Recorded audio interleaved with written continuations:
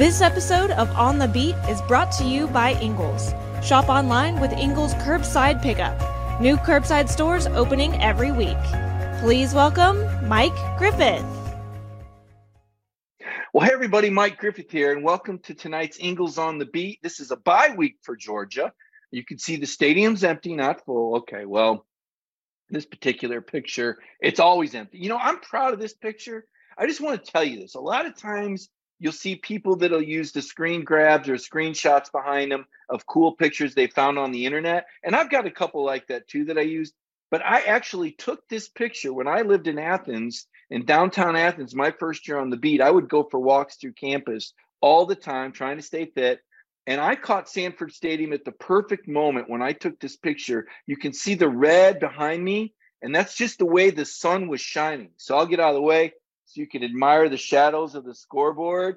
You know, I'm really proud of this picture, right? Because I thought, oh, this is such a beautiful picture of Sanford Stadium. And I think it's a lot of fun too. I always enjoy, Sanford Stadium. And obviously I was there for the Vanderbilt game. A lot of people said, well, geez, why didn't you go to the Alabama-Tennessee game? Because I've been doing some SEC-wide stuff. You know, we've really looked for different ways at Dog Nation to enhance our coverage. Next week, in fact, I'll be in Gainesville during the week so that I can interview Billy Napier and Florida players and hear what they're saying about Georgia. Of course, Connor Riley covering Georgia. So we like to move it around a little bit and provide some different perspectives and unique coverage that you can't get anywhere else. But I was at Georgia Vanderbilt because I thought this was a very important game.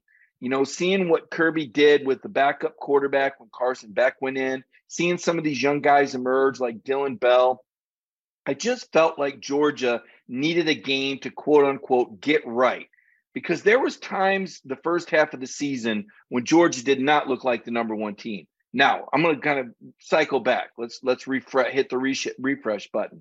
The Oregon game was unbelievable. I would have never believed that Georgia could look that good against a Dan Lanning coach team. Now, in all fairness, Dan was still getting to know everybody's first name, so to speak, right? You see Oregon now, and I think they've scored 41 points in every game since then. Bona fide top 10 team, could win the Pac-12, actually favored to win the Pac-12 after we saw USC stumble at Utah the other night. I've been told UCLA is not for real. They're undefeated. They could lose this week at Oregon, so let's keep an eye on that game.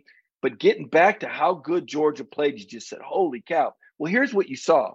You saw Todd Monken with an entire offseason to devise a game plan and have a pretty good idea what Dan was going to do, one. And two, you saw the Georgia offense designed around the strengths of Stetson Bennett. So much of our offseason conversation was, hey, this is the first time Stetson has been in the number one quarterback in the offseason, and he can lead as the number one quarterback, and they can design things around him as the number one quarterback. And you saw the net effect. South Carolina hadn't caught up to it either, by the way.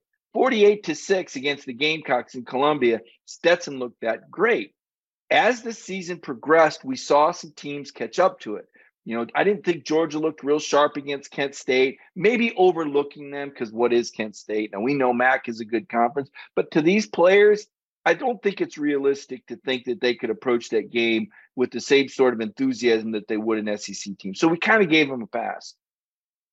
But then at Missouri's D coordinator dialed some things up, closed that defense in closer to the line and said, you know what, we're going to make Stetson Bennett be as deep, especially with Adonai Mitchell out.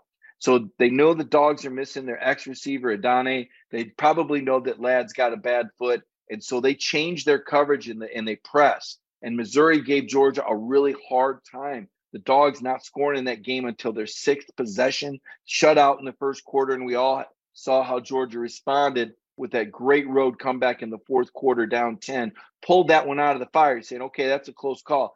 Following week against Auburn, it took Georgia 4 series to get on the board. Auburn learning a lot from the Missouri game. Teams are changing it up now. And so that means Monken, the chess master, he has to make changes, and he has to do it with lesser personnel. Again, McConkey just now starting to look like himself. Adonai Mitchell still sidelined. Eric Gilbert, we finally saw him catch a pass, hadn't played in that game.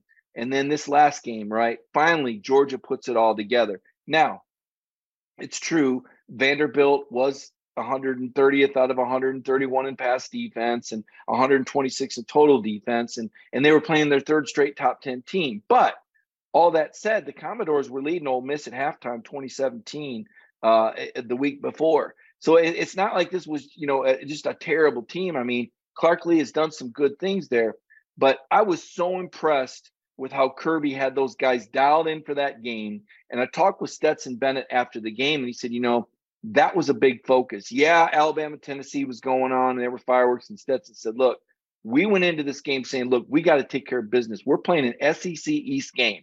We can't have any sort of distractions or begin to wonder what's happening somewhere else. Now, Stetson said, yeah, now that the game's over, we're going to check it out. But the focus was on this game. And I thought Stetson looked as good throwing the ball downfield as he has all year. Now, his completion numbers were wonderful against Oregon and South Carolina. But this particular game, Stetson made, I think, 6 or 7 throws of over 20 yards through the air yards, right? Not a gain of 20, but how far downfield does the ball travel? And this affects the confidence Stetson has in his arm, his receivers, but also the defenses see, oh my gosh, this guy does have an arm that can beat us. Georgia can beat us downfield. This is going to affect how future teams play Georgia now that Stetson has shown that, yes, he can air it out. We talked last week about where Georgia ranked on plays of 20 air yards or more, and it was near the bottom of the league. And he said, well, here's what's going wrong. Teams are seizing this. They're moving up. They're pressuring, bringing more guys closer to the line of scrimmage, and that just gums up everything. You want this field spread out because it gives your receivers more room to work one, but also opens up the run game a little bit when those safeties are playing deeper, right? So I thought that was a very important adjustment for Georgia to be able to get Stetson some time protection, number one. 2, and he had confidence in his arm. Now, he did say this, because I asked him, I said, Stat, how'd that feel to be able to put the ball 20 yards downfield? He said, well, I was able to get warmed up and I felt good. And he never said he felt bad, but that kind of implied to me he was able to get warmed up and felt good, like as opposed to yes, his shoulder was bothering him, I believe, far more than he let on, far more than Kirby Smart. And he said, well, why wouldn't they tell you? Because they don't want the other team to game plan. They sort of game planned anyway, but they were guessing at it. You don't want to give away that sort of information. I'll never forget the 2015 college football playoffs. I was covering Michigan State and Connor Cook. And yeah, Alabama won 38-0. But here's what people don't know. Connor Cook screwed up his shoulder in the last regular season game, and he wasn't able to air that thing out. He wasn't able to throw the deep ball. That's why Alabama was so effective. It wasn't like, oh, well, Michigan State must have really sucked. No, they were much, much, much better when their quarterback could put the ball 30, 40, 50 yards downfield. Alabama knew that Michigan State had a quarterback with a lame duck deep arm, and so they were able to play him completely differently. That was why that game turned out the way it did, because of the information they had. Interestingly enough, one of the ways they found out was through a Senior Bowl scout that had been through East Lansing to scout some guys for the Senior Bowl and kind of turned in that information to save. There's always people that are trying to search out and seek information. You wonder why sometimes Kirby Smart is so secretive and protective and not having open practices. Little things can make a difference. When the other team knows your personnel, they know your limitations, and they can project what you're going to do. So some thoughts there, and why I think it was so important that Stetson was able to show that he could get the ball downfield. Because now if you're Florida, now if you're Tennessee, as you start to examine the Georgia film and you see a quarterback that's completing passes of over 20 yards, I think Stetson had 7 completions of over 20 air yards through the first 6 games. I think he had 6 or 7 against Vanderbilt alone. And those passes were well thrown, I might add. Another thing to consider, Carson Beck came off the bench. Now, look, there's no quarterback controversy. You got some people out there that just freak out anytime you mention that there's another good quarterback. These people need to chill out, okay? Stetson Bennett's going to be the guy as long as he's healthy. He's Kirby Smart's choice, and he's got confidence, and he's been in some big-time games. That said, it was huge for Georgia to see Carson Beck go out there and play like he did. I mean, the guy completed his first 7 or 8 passes, and he's throwing BBs. He throws the ball harder than Stetson.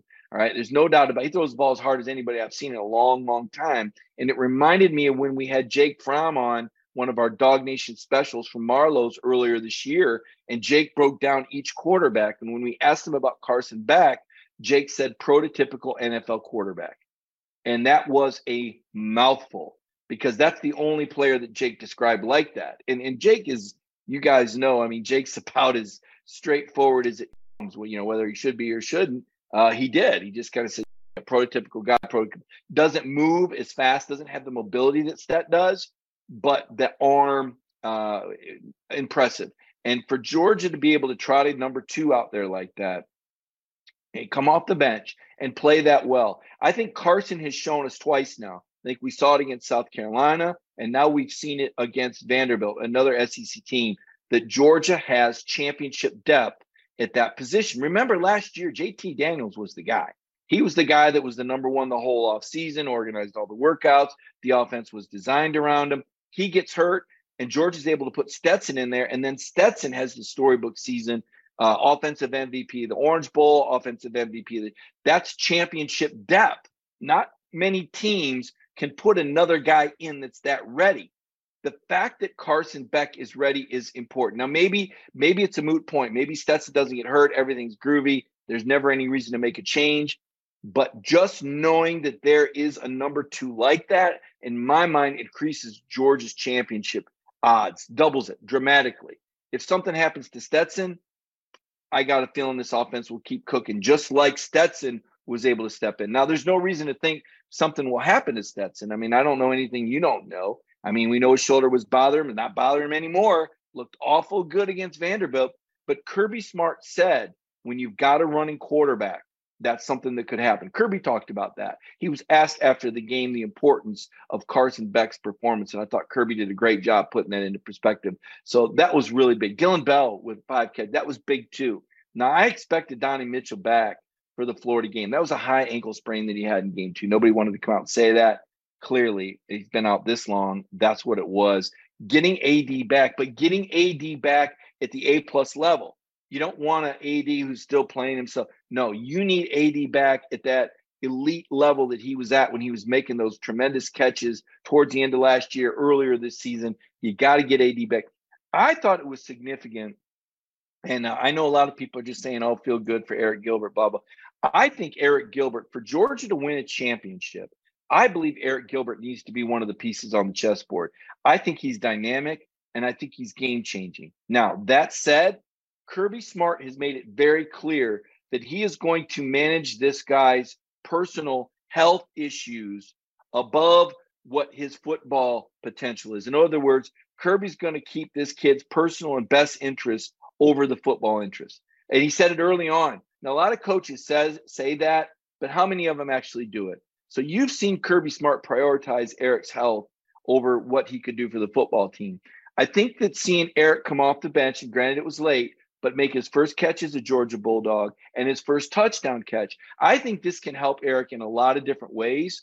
And I think Eric could be a very key piece as Georgia moves forward in this final stretch. Now, we're going to have Jeremy Pruitt on, and Jeremy's going to give us a lot of insight into what that means, the rest of this schedule. I thought, Jeremy called it last week. He told us that those pass interference calls in Tennessee, Alabama, he said how they call that could play a big role in the game. He was so right. Any of you that watched the Alabama-Tennessee game saw how they called that game in the secondary. If they don't call that game a certain way, I don't think Tennessee wins, but Coach Pruitt was on top of that. We're going to ask him about Georgia's performance against Vandy, what some of the mentality is for Kirby during the bye week. You're going to get a lot of insight from a guy that worked side by side with Kirby for 6 years, worked for Saban for 8 or 9, kind of tell us what's going on in the minds of these coaches and what he's saying, what his trained eye is seeing from this program. So I think you're really going to enjoy that. I had a lot of fun. I doing a stock report earlier Monday on Dog Nation. I did the whole stock up, stock down thing. It's kind of an old item I picked up out of the Birmingham News. They used to do that back in the 90s. And I said, that's a pretty cool way of kind of evaluating a team. I'll do a report card, a mid-season report card later this week, and rank the games as well. I'm still going to have some content for Dog Nation. Really looking forward to that. But whose stock is soaring? Well, I'll tell you, Kenny McIntosh scored the first 2 touchdowns against Vanderbilt. And Kenny is a guy that Georgia is managing very carefully. Kenny is the back that they know they have to have down the stretch with his versatility. Run the ball, catch the ball. We've seen great things from Branson Robinson. We've seen great things from Dejon Edwards. Neither one of them can catch the ball like Kenny, and neither one of them have the home run hitting speed that Kenny does. So this is the back, and George has been able to keep healthy. Got to have him healthy for the stretch run. But I thought it was big that he got going. I didn't think there was any after effects from that thigh injury that he'd been playing with in the first half of the season. Looked really good on that swing pass that Stetson threw, cut back, blew past 2 Commodores, and then had a 7-yard touchdown run. I think Kenny's stock is soaring. I think he's in a really good place. How about Jack Podlesny? One of the team captains. You don't see that often. Of course, Rodrigo kind of spoiled us, but now we're seeing Jack Podlesny step into that captain role. 12 of 15 on his field goals this year, 28 of 28 on point after attempts. Does a great job with his kickoffs. I think Jack Podlesny's stock is soaring. Darnell Washington, right? So Vanderbilt came in and they were determined that Brock Bowers wasn't going to beat them. You saw that. He had 4 or 5 catches, but only 15 yards. They had Commodores all over him. Meanwhile, Darnell's out there and they're trying to single cover him. Good luck. 4 catches, 78 yards for Big Zero, 280-pound load. I'm telling you this, man. I guarantee you Todd Monken has more plays with Darnell. We just haven't seen them. I really believe that Georgia has got more material. Kirby's got some cards up his sleeve. I think we're going to see a lot of Darnell Washington down the stretch. His stock is soaring. I said Kirby Smart stock soaring.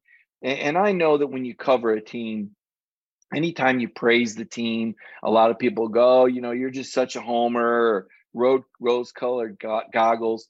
But what Kirby's done after losing 15 NFL draft picks, man, I got to tell you, I've never seen it. And nobody's seen it. First of all, no program's ever lost 15 guys in one draft, much less in this era where there's this transfer portal. They lost 13 more, 13 to the portal, 15. That's 28 guys that Kirby lost. And here's Georgia, number 1 in the country. Granted, it's midseason, and Kirby doesn't want to hear any compliments right now. He's not going to get complacent, but I'm impressed. And I think you got to, give Kirby a shout out. He'd have to be, if the season were to end today, he'd have to be the coach of the year. I mean, look, I know Josh Heupel's done a good job up there, but man, Georgia's number 1, and they lost so many components. And their defense is number 2 in the nation in scoring defense after losing 5 first-round picks and 8 guys, and they're still number 2. That's unbelievable. Stock up, okay? Stetson Bennett and Carson Beck. As I said, very important to have that get-right game. I thought both quarterbacks looked really good, very comfortable in the offense. Eric Gilbert, stock up on the field, playing, catching passes. Young man needed that. Ladd McConkey. Look, I know Ladd had a rough game, but when you're playing with a painful foot injury, it gets in your head. I don't know how many of you ever been injured and tried to play sports while you're injured. It's usually not a very good idea. Ladd had a tough game, but he's way past it. He looked like his old self out there. Man, some of those punt returns where he's jumping around and making jump cuts, your mind just can't. You're like, wait a minute, it kind of looked like when a squirrel crosses the road in traffic, and you're like, holy cow, you wonder how they didn't get. That's kind of Ladd on the punt returns. You're like, my goodness, he's fast and quick, and I thought he looked really good. Dylan Bell, stock up, team high 5 catches, 54 yards, and a touchdown. Might have had another one on that play where it looked like he spun out but they ruled his elbows down. And good to see Dominic Blaylock get a touchdown catch. That's his first TD catch since the injury. Great for Dom's confidence. That's a guy who's worked really hard to get back. Another guy that I think will have to be a bigger part of the equation if Georgia's going to repeat as national champions. Stock even, right? I'm not going to say anybody's stock down after 55-0. Stock even, though. Brock Bowers, only 15 yards receiving. Listen, when you're Brock Bowers and you're the best tight end in football, it's kind of hard for your stock to go up, right? So we're going to say he held even with that with only 15 yards. Jamon Dumas-Johnson led the team in tackles, but JDJ, as I say in my stock report today, he's just like Brock Bowers. He is so good that it's hard for his stock to go up because he's played so well. So stock even is not an insult. It's just saying, okay, he didn't have a Superman game. He had a good game. And that's even because that's what we expect. Keely Ringo, drop pick 6. Hey, if he's going to drop a pick 6, better it be against Vanderbilt with a 34-point lead than in a national championship when, oh, by the way, he had the oil painting moment with the return for a touchdown that locked down the Georgia Bulldogs' first national championship in 41 years. Like my Brian Kelly there. So some real excitement this last weekend against Vandy. I will say, seeing the Sanford Stadium exit and the fans streaming out, and the stadium's only half full, and I'm thinking, normally when I'm in a stadium like this, it means that the home team is losing so bad This is different. Everybody's leaving because the home team is winning by so many points. So I was like, wow, okay then, Georgia fans, because just another big win. I'll tell you, Kirby Smart is spoiling the dogs, and I know the Georgia fans love that. I want to take a halftime break right now. Want to thank our sponsor, Ingles, for standing behind us, standing behind you, being there for us in our toughest of times. When we come back, Jeremy Pruitt will join us for the remainder of our Ingles on the Beat show. Now, check out this message from our sponsor. Did you know that Ingles sells more organics than any other store? Or that they run their own dairy? Or that they only serve USDA choice and prime meat? Did you know that they have more local craft beer than any place else? Or that they have Energy Smart stores? Or that they professionally slice and package imported cheese from Europe? Did you know about their giant international aisle, local farm partnerships, curbside pickup, wine department? Or that they donate 3,956 meals a day to local food banks? Well, now you do. It's all in the bag. Ingles, low prices, love the savings. Welcome back to the show, and as promised, each week, Coach Jeremy Pruitt joins us, a guy with a lot of experience, certainly been a lot of places, done a lot of things, and we always appreciate Coach coming on. I want to start out, Coach, with the Georgia game. I mean, the Bulldogs, 55-0 win over Vanderbilt. Going into the bye week, I guess I would just ask you the importance of Kirby having that sort of I've called it a get-right game, right? We got to see Stetson play and Carson back. A lot of guys got to, clear the bench. Everybody gets in. Just kind of your takeaways from what you thought and saw of Georgia against the Commodores. I think looking through the first half of the season, in my opinion, Georgia has been the most consistent team week in and week out throughout the season, the SEC, and they continue to do that this week. Really good plan on offense, spreading the ball around, being able to run the football. Got going in the throw game in the red area a little bit. Stetson got some balls in the end zone there, got some guys, and the defense continues to really, again, replacing all those great players they had last year, just continue to grow and improving every week. I think this week in the bye week will be huge. Just knowing Kirby and kind of his philosophy a little bit. He's gonna work on the next three opponents, maybe four opponents, a little bit.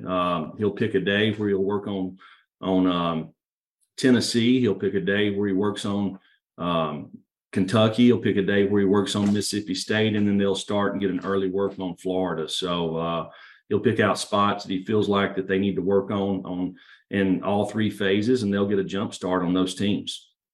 Yeah, I'm glad you mentioned, what Kirby's been able to do. I know I cover Georgia, and so people say, oh, you're just being a homer. But, man, and you can appreciate this because you, in addition to your time at Tennessee, being on those Alabama staffs, I mean, they lost 15 guys to the NFL draft. I mean, 15 had never happened. But on top of it, Coach, 13 to the portal. 4 of those guys, former starters. I mean, we have never seen turnover like this. Now, you were at Alabama when Bama was turning out double digits in terms of the guys they were losing and replugging, and we were saying, boy, that's the greatest thing. But to lose 28 capable football players, you know what that's like, having to replace them. You've done it at Tennessee. You've seen it done as a coordinator at Alabama, Florida State, as well as Georgia. Just what does that mean when you're reloading that many bodies from one season to the next? When you want to, everybody talks about how good a recruiter Kirby is. I think evaluations is a huge part in this. You look at Georgia and the number of people that they lost. One thing that sticks out to me, they didn't add anybody. They didn't have to go get somebody. They had done a nice job in evaluations, hit on their evaluations, development, guys coming underneath all these guys that left. So you can see that they had a plan and they had confidence in who they had signed and who they had on their team. I think it says a lot about not just Kirby, but the whole staff that he's put together. And, because it takes everybody working together and having a plan. And we're seeing it the first half of the season. I mean, what they've done defensively to me is really a crazy accomplishment, considering how many players that they did lose. Yeah, Georgia's second in the nation right now in scoring defense, only behind Illinois. Illinois hadn't played as much as scheduled. I think the Dogs have given up 2 more points, but it has been remarkable. I don't know how Kirby Smart couldn't be the front runner. for a lot of Coach of the Year honors. It's funny. I was joking with you about wearing a red sweatshirt. I remember when I covered Tennessee, I came to practice with a maroon pullover that the Senior Bowl gave out, and Coach Fulmer was giving me hell about, oh my gosh, you're this Alabama guy, and I'm like, no, I mean, people are so sensitive about the colors, but it dawned on me, I don't think we've ever really told the people the story when I called you and we said, hey, let's do this. And, you kind of embrace the idea going in front of you, like, yeah, Mike, I love that. And I was like, really? I didn't really communicate with you when you were here as a coordinator, but part of the attraction to you is you like the Georgia fans. I'll let you kind of share that experience because I know it was only a couple of years, but I'll let you speak to the Georgia fans about that as well. Oh yeah, so it was an awesome experience for me and my family. Our first son was born there. Just the passion for the Georgia fan base, and of course it was all a race last year, right? Getting the national championship, but that was going all the way back to 1980. And as a coach's son, I grew up. Probably my first memories of Georgia football was of Herschel Walker, right? And the I formation and then following Coach Rick's career there, just and having friends and Mike Bobo and Will Friend and Kirby, all work for Coach Rick, and just, kind of having not ever been a part of it, but listening to them talk about it.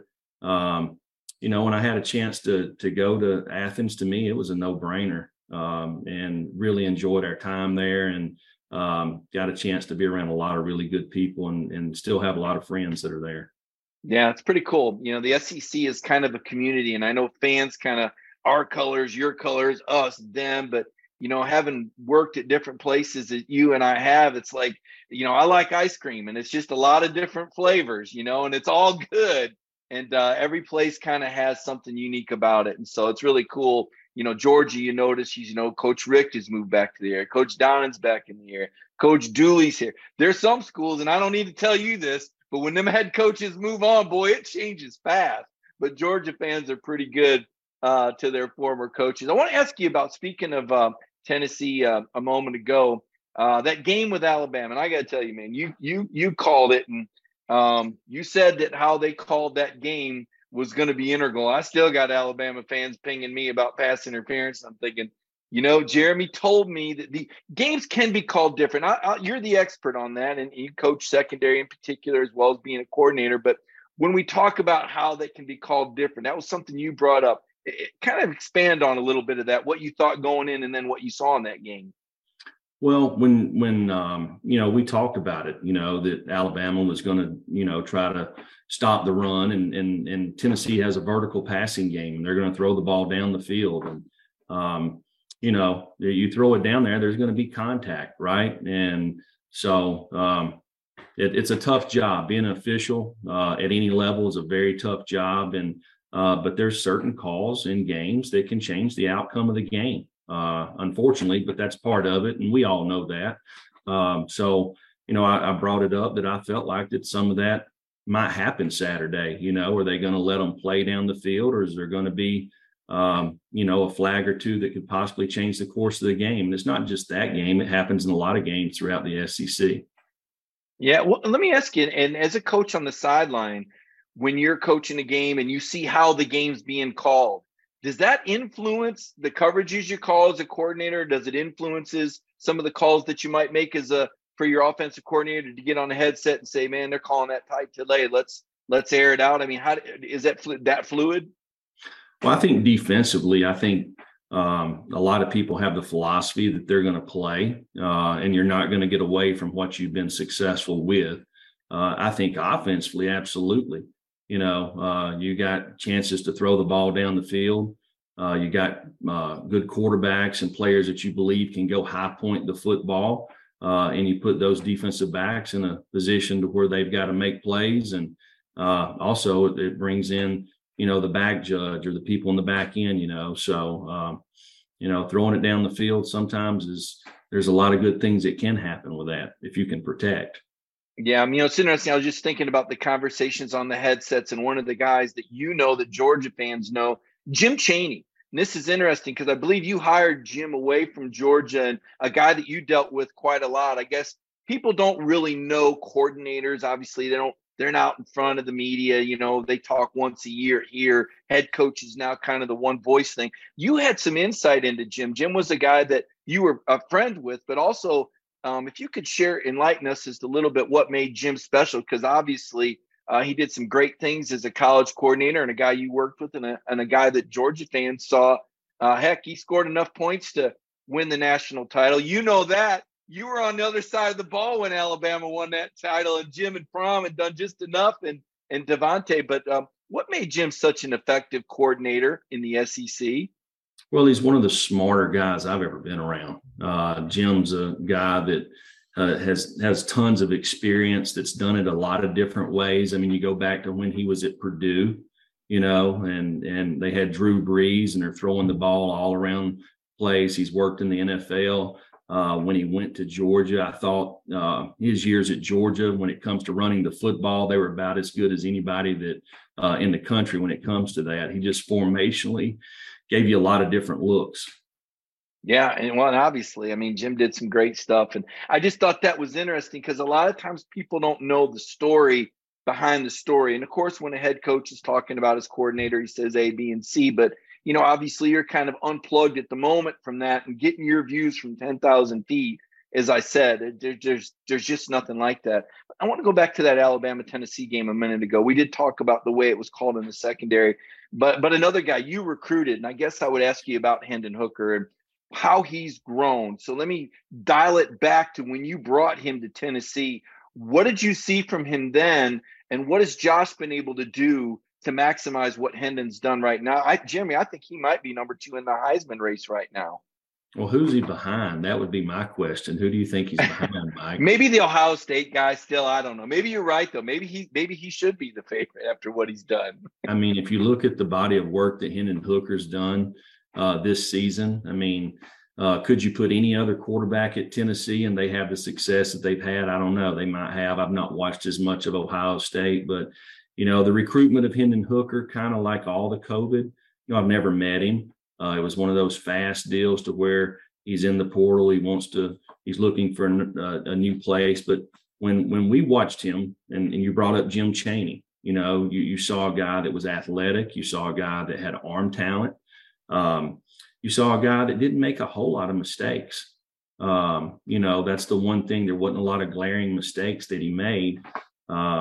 You know, when you look at the COVID season, I think when it comes to players, I don't think you can kind of hold players accountable for that season and how they played. It was just very unusual, and he wanted to move on. I never even met Hendon Hooker.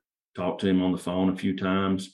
So that's really my dealings with him, you know, is I've never even had a face-to-face meeting with him, and but he chose Tennessee and it kind of worked out. He fits really what Josh's system is.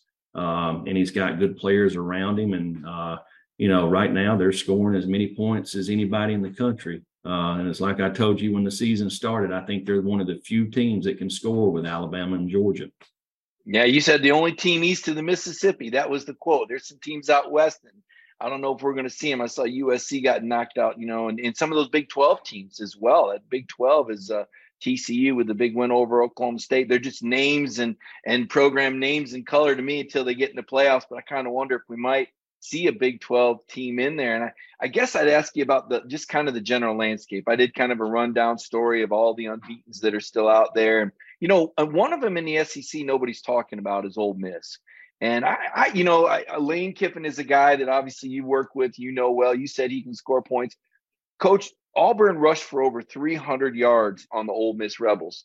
I guess I'd want to ask you, how real of a threat do you think Lane has? I know this next week they're playing at LSU. The following week they're playing at A&M. I know your rule about difficult stretches. Mm-hmm. And then they got Bama at home. Is Ole Miss a serious threat, though, in the West with the way Alabama's playing right now? Well, I don't think Ole Miss is a serious threat to win the West. Okay. I don't think Ole Miss is good enough to go win 4 or 5, the last half of their season. I think the schedule is going to be dramatically tougher than it has been on the front end. Are they dangerous for Alabama in one game? Sure they are, because they can score points. But I think if you look at them and you compare them to Alabama, to Georgia, to Tennessee, I think they're a notch below. And so you're right. Auburn had over 300 yards rushing and scored a lot of points. So I think it's just hard to sustain in this league to score that many points every week and depend on your offense. So the schedule is going to be dramatically tougher for them down the stretch. So it'll be interesting starting with the next game. Yeah, Brian, Brian Harsin, I got to give Auburn credit. I mean, you hear all the stuff swirling and Auburn just goes out there and those kids fight. There's something, I've said it before, having covered Alabama and Auburn in that state. I mean, it's 365. It never leaves you. And those teams they always battle. And there's a certain amount of pride at Alabama and Auburn. It's very unique to that state. Of course, Georgia fans see that with the Dogs as well, with all the great players that come from within the state. But I got to tip my cap to Auburn. I kept looking at the scoreboard. I said, man, these guys just won't die. They just keep going and going. And we all know how it ends. We all know the coach is probably going to be gone. We all know they don't, the record's sliding away, but they're just out there battling out there in the West. I want to ask you about Alabama picking up the pieces, right? I mean, Nick Saban, much like Kirby, yourself, you guys always talked about a system. You always talked about playing to a standard regardless of the opponent. What happens on those occasions when you lose? What does Nick Saban turn into? What's going on in Tuscaloosa after a devastating defeat like that? I mean, Jeremy, they barely beat A&M. They were living right. Now this one, they kind of slide. It was sloppy in more respects. You don't often hear Nick Saban, Alabama, and sloppy in the same sentence. It's very rare that you see Bama make the kind of mistakes they made to open the door. But what will this week be like in Tuscaloosa as they've got Mississippi State coming in there next Saturday? Right. So obviously you got to go back and you got to correct the mistakes that you made. And Alabama made a ton of mistakes in that game. But one thing, just knowing Coach Saban, he's not going to look in the rearview mirror. He's going to make the mistakes. He's going to be positive with his coaching staff. He's going to be positive with his team because when you got college football playoffs, Alabama still controls their own destiny. So their season is in front of them, and they better get ready for a good Mississippi State team this week. So they've got to, this is the one thing about coaching. I think he's done an excellent job over the years is from 18 to 22-year-olds, getting them to move on and go to the next game. And that's something that's going to be very important for them this week because, again, they control their own destiny when it comes to the college football playoffs. Yeah, I always hear coaches say, Kirby say, you don't want one to become two, or you don't want to lose that game twice after, they lost the national championship game to the Alabama team that you were the defensive core to. It was a classic game there in Atlanta, but Kirby was back on the recruiting trail the next day. He told that story when the late Cecil Hurt asked him, how do you get your guys to get over that? And Kirby said, well, there's no choice. You can't let that game beat you twice. Had to get back out there. So interesting that the way Coach Saban quickly will correct those mistakes and move on and get ready for Mississippi State. And let's follow up with that. You told us here on the show, and I need to start listening more to you. Takes me a minute. I can be a little thick-headed. I thought Mississippi State had something going. And he said, I don't know, Mike. That's that third game we talked about. And sure enough, a Kentucky team came off the mat and beat Mississippi State in Lexington. I'm still shaking my head. I don't understand how they could lose to South Carolina one week, but beat Mississippi State the next. Explain that one to me. And how did Kentucky do it and beat Mississippi State? Well, I think pride. There's a lot of pride in Mark Stoops around his program, and there's a lot of toughness and a lot of confidence. And they lose to Ole Miss one week, and I think they in South Carolina, and they kind of you got to.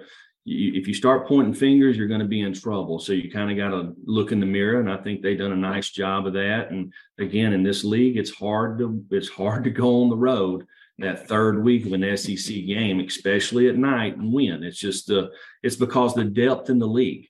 The people outside of the Southeast don't want to hear this, but the Southeastern Conference is the best league in the United States, and it has been for a very long time, and it probably always will be. And it's because the depth top to bottom in the league. There's no weeks off, so when a Georgia beats Vanderbilt 55-0, some people chalk that off. And to me, that shows a very good week of practice in Athens, a team that was focused because Vanderbilt, the week before they played Ole Miss, right down to the end.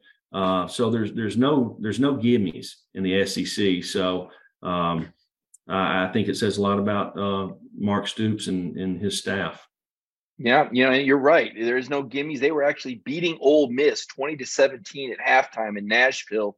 And that's why I asked you that question about Lane Kiffin and the Rebels and how real might they be. There's, some people are already, the Tennessee fans was quite a scene. You've been to Neyland Stadium. You won 8 games in a row there. You know how good it can get. But that was historically good. That takes me back to the biggest home win since '98 when they finally beat Florida. And the importance psychologically of getting over that hump. It just changes everything. Someone asked me if that was the biggest regular season win since '98 for Tennessee. I said, absolutely not.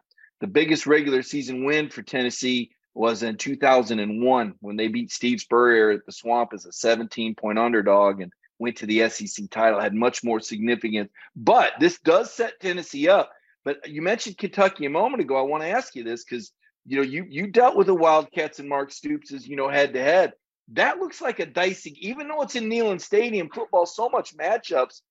Do I look at Kentucky as a possible team that could upset Tennessee before they get to Georgia, or do your wheels spin ahead 2 weeks ahead on that? I think looking at the schedule, I think Tennessee is really the schedule has set up well for them since Coach Saban has been at Alabama, and it's starting to be this way with Kirby at Georgia. The week after you play Alabama or you play Georgia, it's hard to get off the mat and win again. So you look at Tennessee this week, they have UT Martin. That's a huge break for them. You look at their schedule when they play 3 SEC games in a row and the third one's on the road, it's at Vanderbilt. So, they probably, from a scheduling standpoint, getting this win at Alabama to me was critical for them moving forward, because I think it truly now brings Tennessee into the playoff picture. I really believe that. And could Kentucky come to Tennessee and win possibly in a couple of weeks? Possibly, but I think this sandwich game with UT Martin will help Tennessee kind of get ready for that. And I really don't see that happening. I think Tennessee's probably got too much firepower. Yeah, a lot of momentum too. And speaking of how schedule's set up, I think Georgia's schedule this year really worked out well for Kirby. After losing all those guys, he's needed time to develop that championship depth and teach. And, maybe, the Dogs haven't always looked good. I mean, the Kent State game wasn't their best.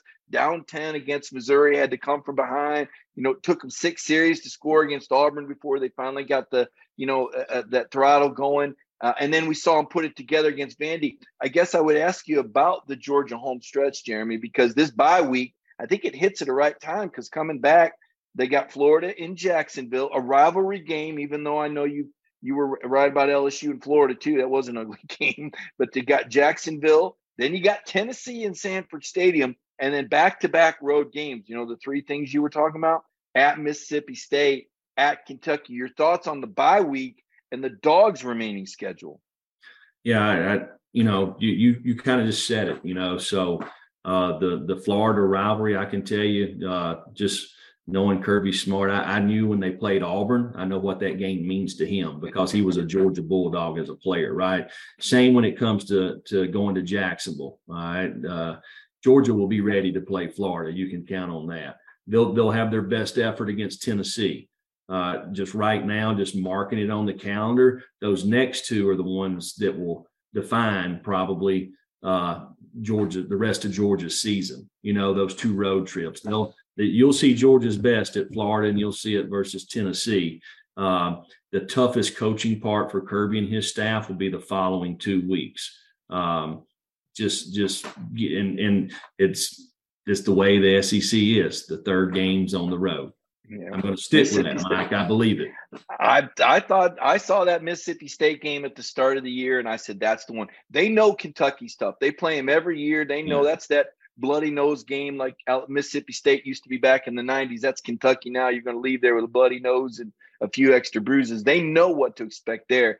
But Mississippi State, as I've heard it said before, it's not the end of the world, but you can see the end of the world from Starkville. That's going to be quite an experience for those players to be that remote, even though now they do have some hotels that are a little bit closer, I understand.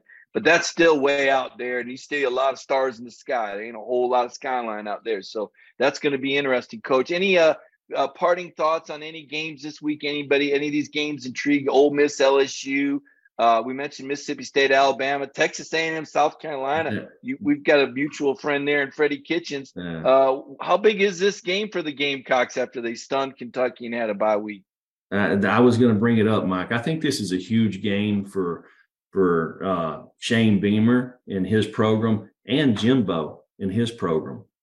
So South Carolina sitting there. If they got Texas A&M coming in at home, if they can find a way to win this game, I believe that puts South Carolina at 5-2, maybe.